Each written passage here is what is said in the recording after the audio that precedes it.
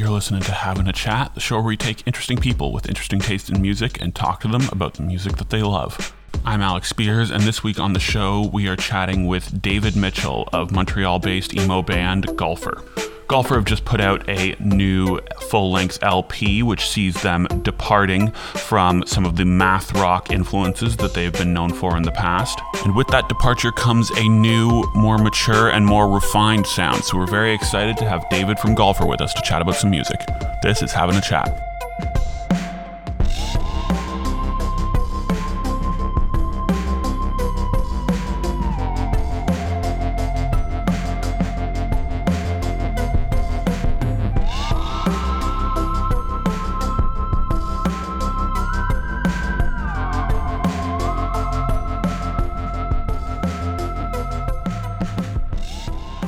But anyway, man, thanks a ton for chatting. I'm looking forward to it. I was listening to a couple past episodes. And oh, no way, man. I appreciate that. Of course. That's awesome. I love a good podcast, you know? Yeah, that's it, right? And, it's just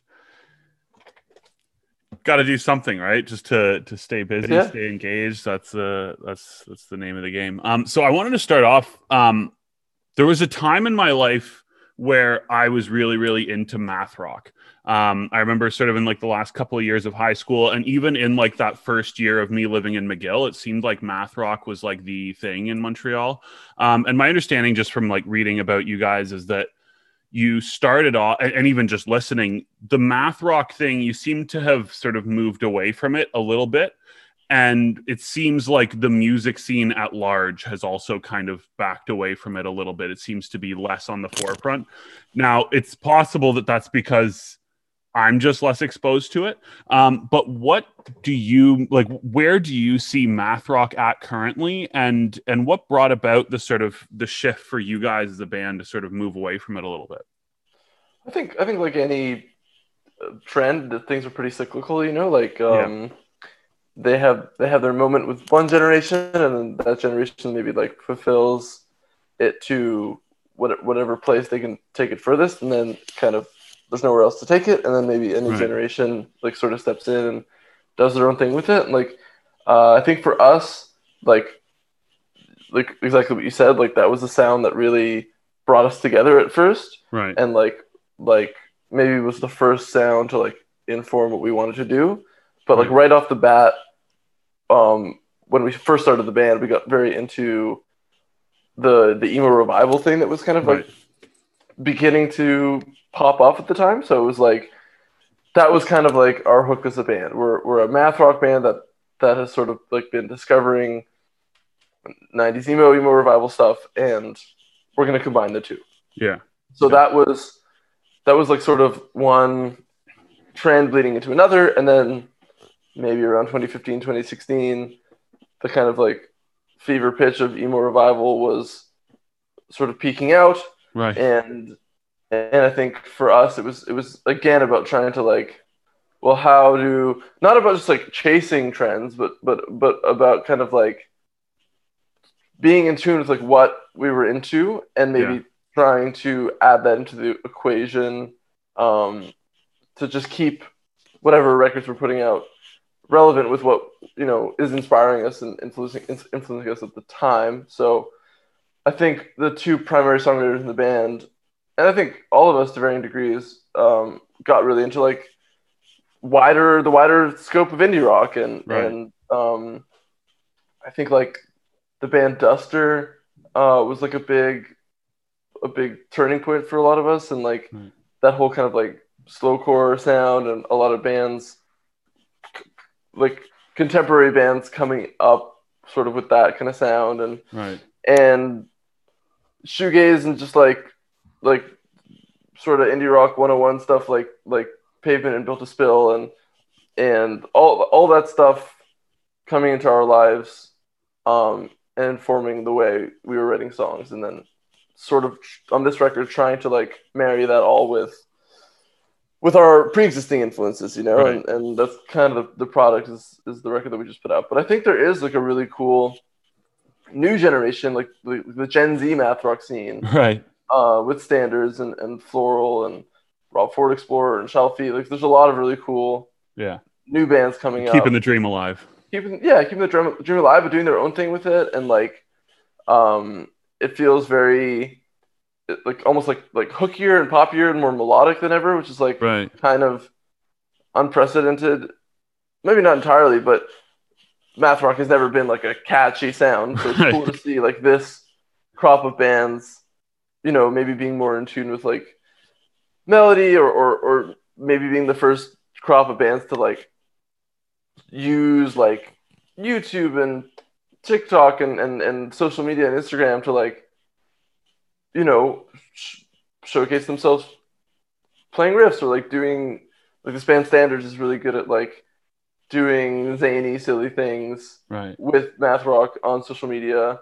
And so that's been really cool to see that people are keeping it alive and doing new things with it, and expanding on it. Right. Yeah. I mean, and like the cyclical nature of things is like so spot on. I mean, I also do feel like something needs to happen with it, or rather, like I would hope that something happens where it does become more, like you said, sort of poppy and palatable.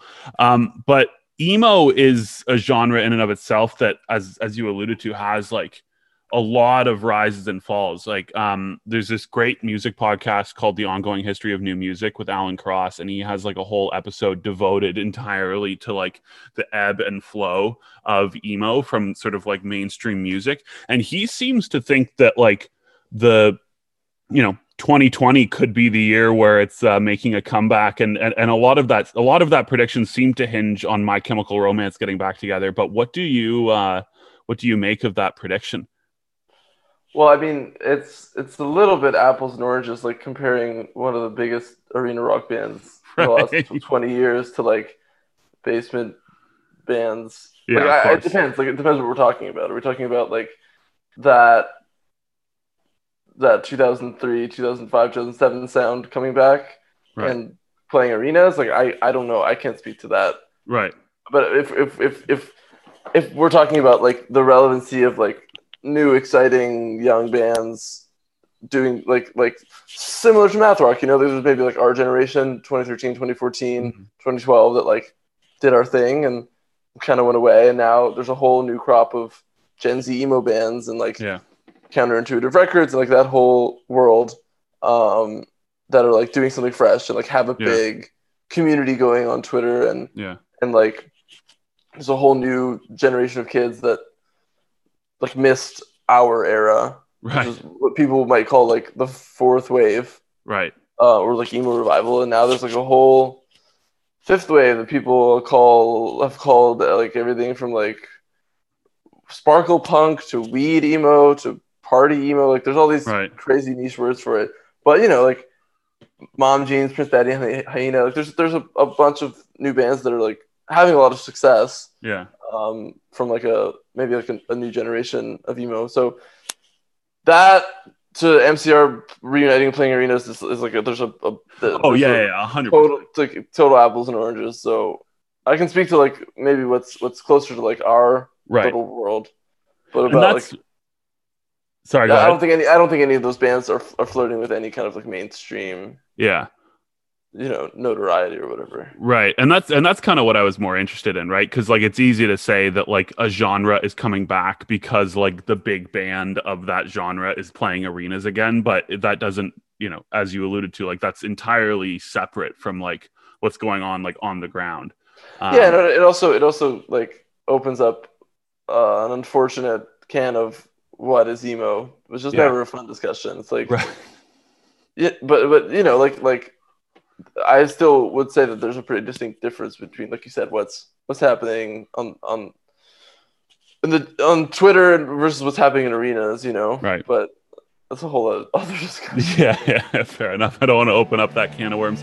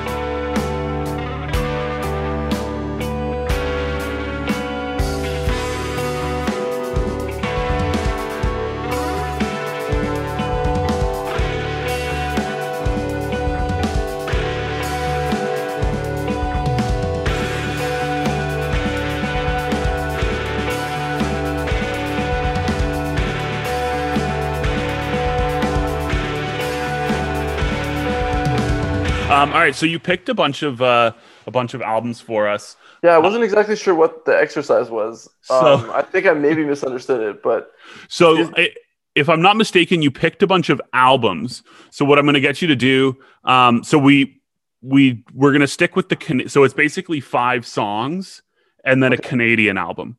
Right. And the reason for the Canadian album is to fill the CanCon quota. Sure, certainly. So, but basically, we can just have you pick a tune off of each of these albums, if that's cool. Yeah.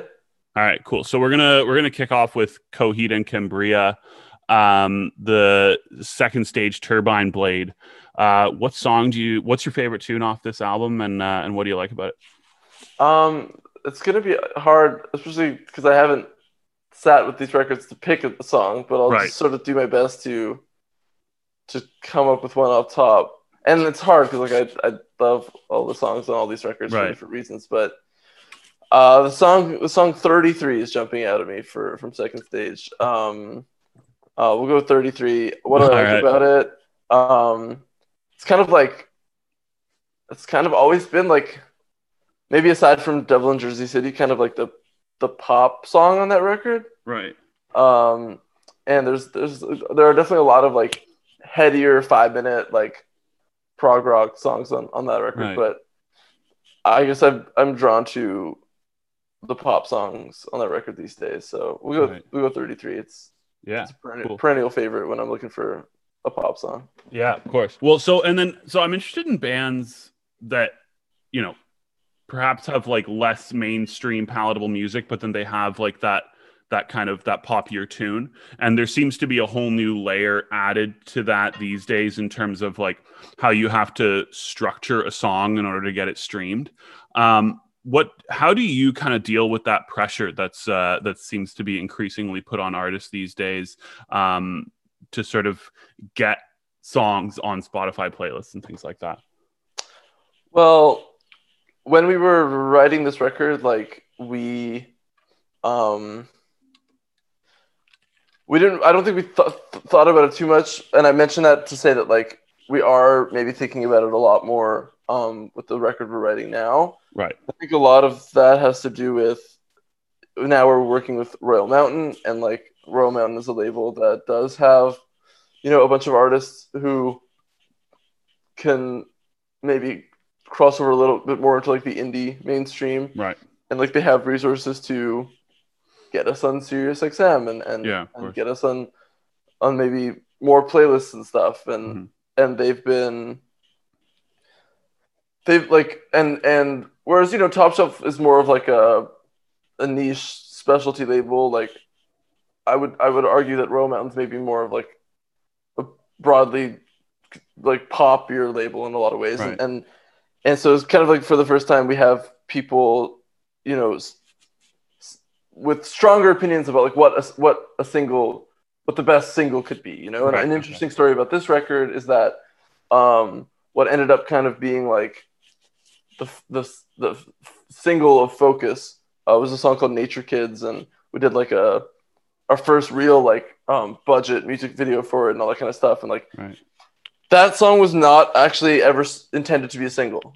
And then at the very sort of end of like the pre-release process, we signed with Royal Mountain, like very, very last minute. And they were like, no, like this should be a single. This should be the one that we push. And so, and I definitely, like, in the back of my mind, I always agreed with them, but for whatever reason, like we just didn't choose that one. Like it could have been, we could have flipped a coin on a song called Blurry or a song called Nature Kids. And so it was really cool to have someone step in and be like, no, like this is the song I hear played on Sirius. This is the song that like I envision us getting onto the right Spotify playlist. So it's been exciting to have like to have ears outside of the band. We've had that before with Top Shelf, but to have more ears outside of the band, maybe saying like, this is the right song for potential radio opportunities for playlisting and stuff. And now when we're writing this new record, and for the first time ever kind of like demoing and doing pre-production and not just writing 10 songs and rushing to record them and trying to like pick the best songs and pick some kind of like theme within the songwriting and stuff. Like now we're like, okay, like we're like almost not overthinking it, but it's definitely on our mind for the first time ever. Like, what's the single potential? Is this too poppy for our band? Like, will this not make sense on a record because it's too straightforward? Like, so those are some pretty interesting conversations that we've never had before. But they're exciting because I think at this point in our lives, like the goals are to like be on rotation and serious and like get cool playlisting opportunities. Like we've maybe gotten other things out of our system earlier on, like writing crazy riffs that like crazy mathy songs that like, you know, would be a harder sell to, you know, serious or whatever. So it's almost like you guys are kind of, you know, in a way, and this is a bit of a cliche, but it's like you're kind of growing up a little bit. It's like, okay, how are we going to make this work? That's been the narrative, I think, around a lot of like the press around a new record. Like, just, you know, like, especially with what I was referring to before, like this inclusion of more traditional like indie rock influences. You know, it's like the easy thing to say and not an inaccurate thing to say from a critical perspective would be like, okay, this like silly emo math rock band has finally like matured or whatever. So I guess we're just rolling with that.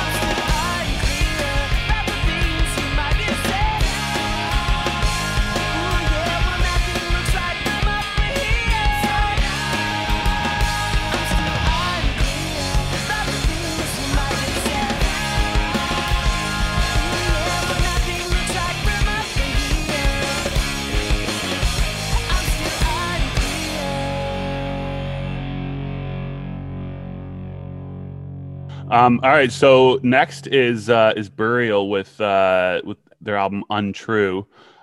So, and I'm gonna get you to pick a song from it, but I also like I was hoping we could get into UK garage music. Yeah. Just because now you're speaking my language. Yeah. Well, UKG discussion. Yeah, man. Well, because I only have ever known it just because of its influence on grime, which is like, Well, I mean, grime comes from garage. Grime. Yeah, exactly. MCs, spitting over garage or spitting over jungle, and then it just became its own genre. So okay. So that's fundamentally the same music, right? But 15 years of convergence or whatever. Right. So, like, how would you describe the genre? And then what's your favorite tune off this record, and what do you like about it? Well, the genre of garage is it's a pretty widely encompassing thing, because you have it was in the late 90s fundamentally a subgenre of pop music in the UK. Extending all the way to people like Craig David and Daniel Whittingfield, who use garage for top 40 hits in North America. Those two artists, crossed over internationally with garage beats over the records, and then if you go into the UK, there's a million songs that charted high that people internationally don't know, but at that time period, it was a big club sound in the UK, but not even an underground club sound. It was people would pop champagne bottles in the club and listen to it. It was very mainstream. And then, but it also came from the broken beat bass music paradigm of jungle and stuff, which is and can be a very dark experimental genre. So I think what drew me to garage in the first place, probably because my introduction to this whole genre of music, is this record, is what people maybe would call two-step or dark garage, which is people taking that foundational broken skippy beat of garage, making it more techy and more broken, and then just instead of it being really poppy, catchy, vocally songs, it just became this really dark, emotional, experimental sound that led to dubstep. Dark garage two-step just eventually evolved into dubstep a few years later. So this Burial record, I think is maybe the best ever example of dark, emotional, minimal two-step garage. And it's just very important to me because it led me to certain genres of drum and bass. It led me to grime. It led me to falling in love with poppy garage. It led me down a big dubstep road, whatever. All footwork, UK funky, all of those genres are very important to me, and are genres that I'm deeply involved in as a listener and a fan. And none of this potentially would have been introduced to me without this record. So I think maybe with all that said, I'll go with the last track, Raver. Okay, sweet. Because I don't know, it just feels like it ties all that stuff that I just mentioned in together. Yeah, sweet, man.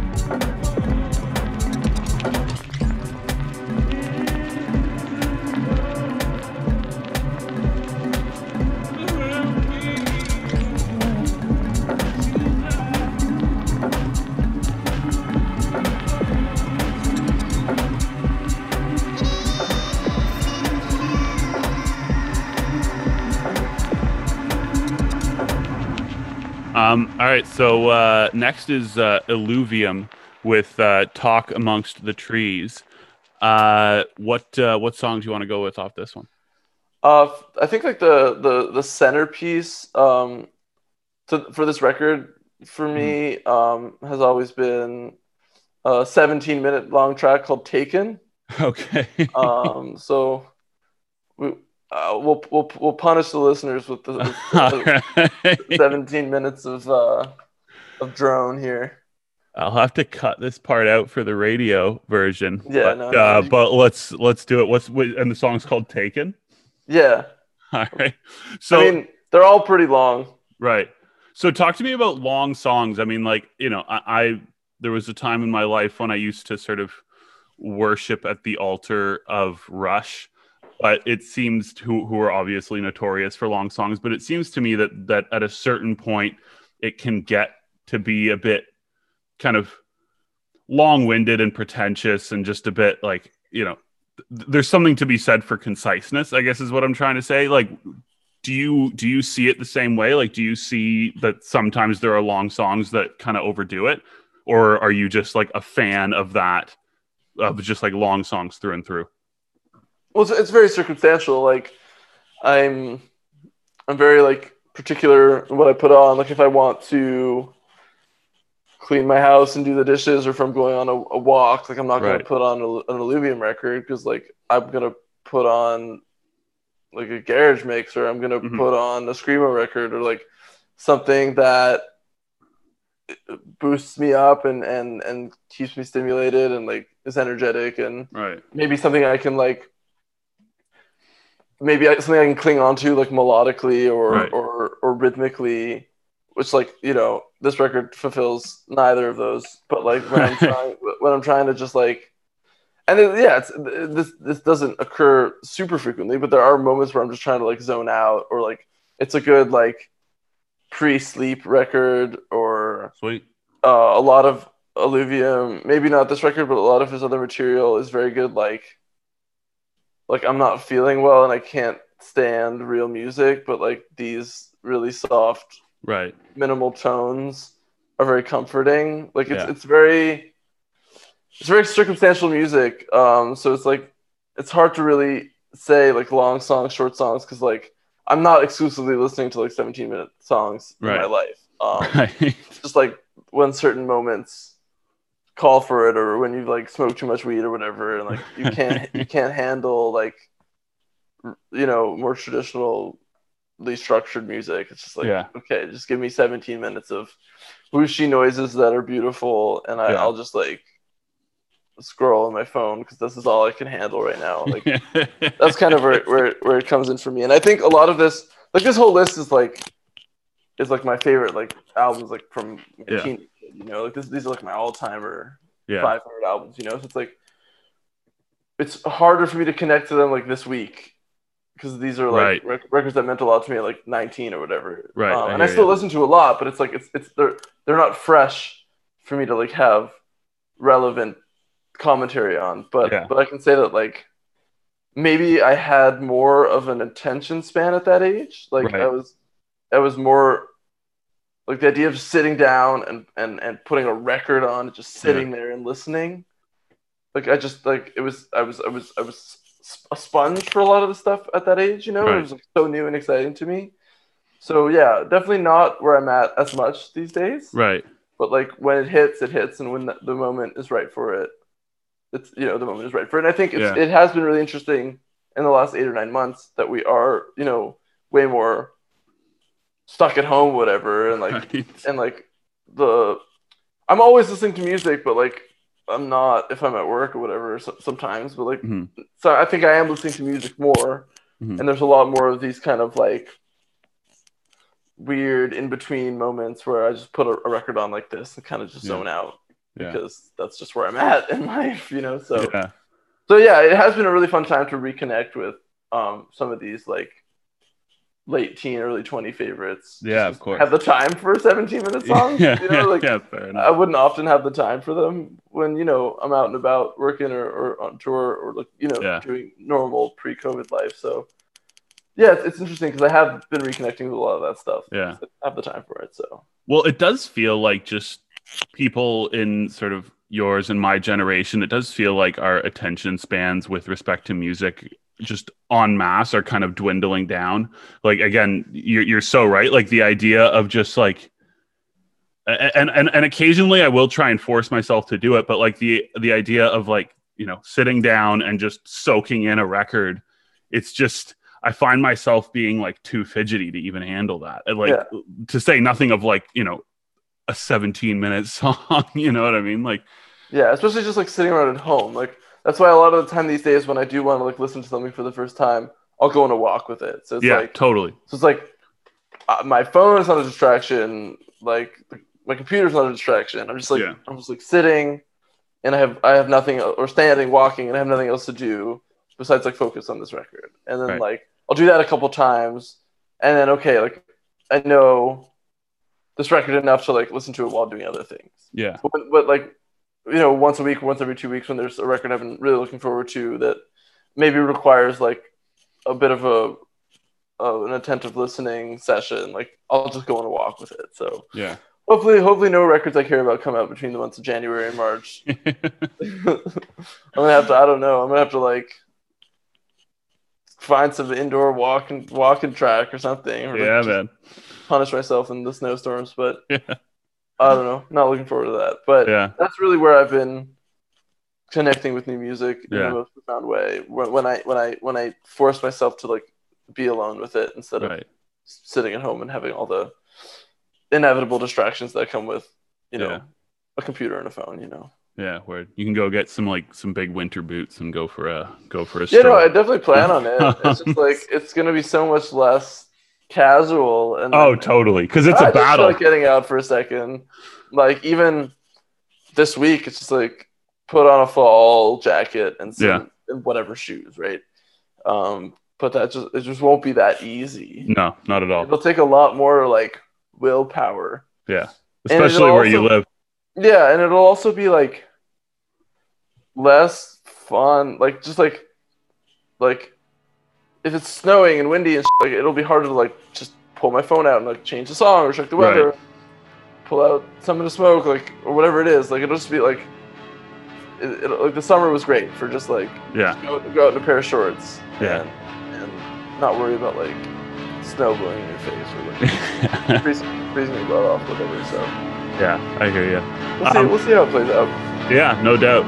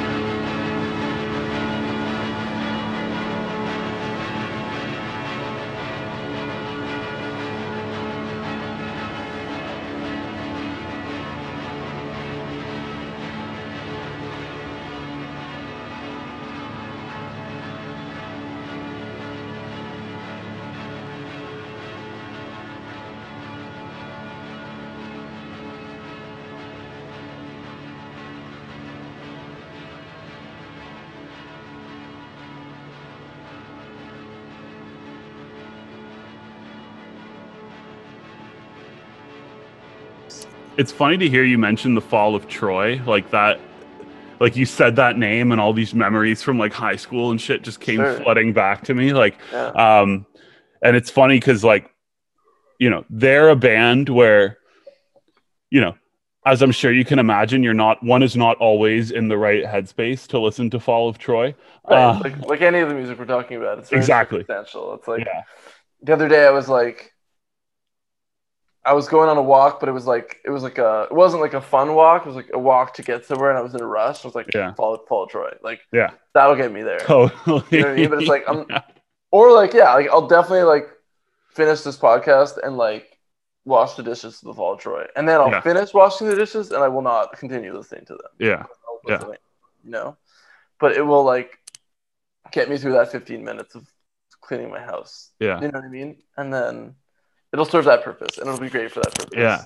And it's so nostalgic for me too, right? Like I'll throw it on my phone sometimes if, like, as you say, like if I'm doing something like, again, like walking somewhere in a rush or something like that, but it just like, man, and even just hearing you say that, just like that name, because they're so not often talked about in my social circles that it really takes me back.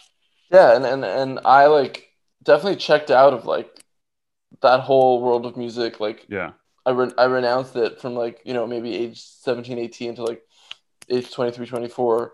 And then around, you know, 23, 24, I like dove back into all of it and like reconnected with a lot of it. And I remember that sensation too at that time. It was like, wow, I completely wrote this off. And it's like, it's so good, and it's so much more connected to like these other genres of music that I'm listening to than I might have assumed, because I just associated with it with this like broader scene that I thought was maybe a little bit cringy, but when you have that, let's say, perspective, and you get a little bit older and can see things from maybe a broader perspective, like you can see that, okay, the Fall of Troy and some other bands that I thought were maybe cooler or more relevant or more like underground or whatever, they're way closer than you might suspect. Or whatever. For sure. But then there's the interesting phenomenon of like, I often will have trouble connecting to records that like I don't know from these bands. It's just like, it's like the records I loved when I was around for them, and then like I can't get into their newer stuff. So that's like been interesting to like interact with, like trying to like get into a band's discography, and it just doesn't hit because that nostalgic connection with the songs isn't there. Because it's not the same ones that you were listening to back in the day. But it's case by case. Of course, like anything, right?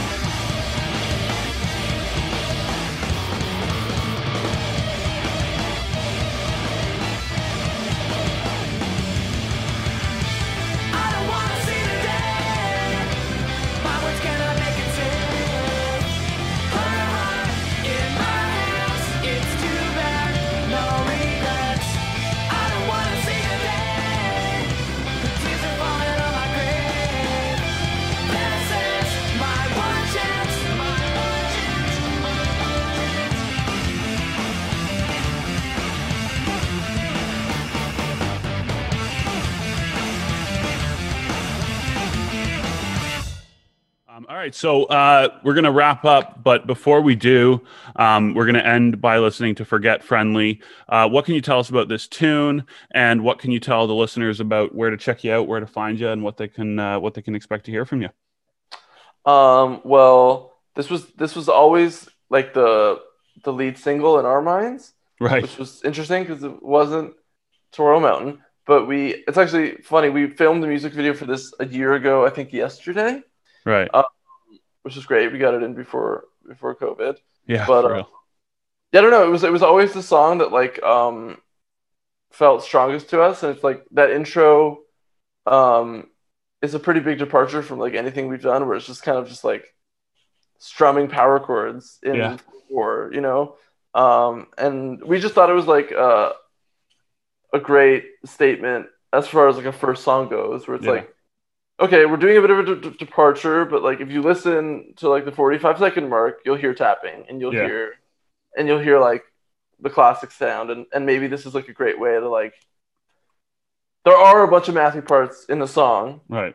So the hope was like to put it out and to be like, so like keep older listeners who wanted those elements interested, but to maybe also like have an intro or a chorus or whatever you want to call that part that like bridges the gap, play on a Spotify playlist and wouldn't completely alienate a more casual listener. Right. And I don't know, like I think to me it's like the best sounding song on the record, just the way it came out, and it's definitely like maybe the most indicative of like our current influences and our historical influences, and I don't know, we just thought it was like a great lead single as far as like showcasing all of that.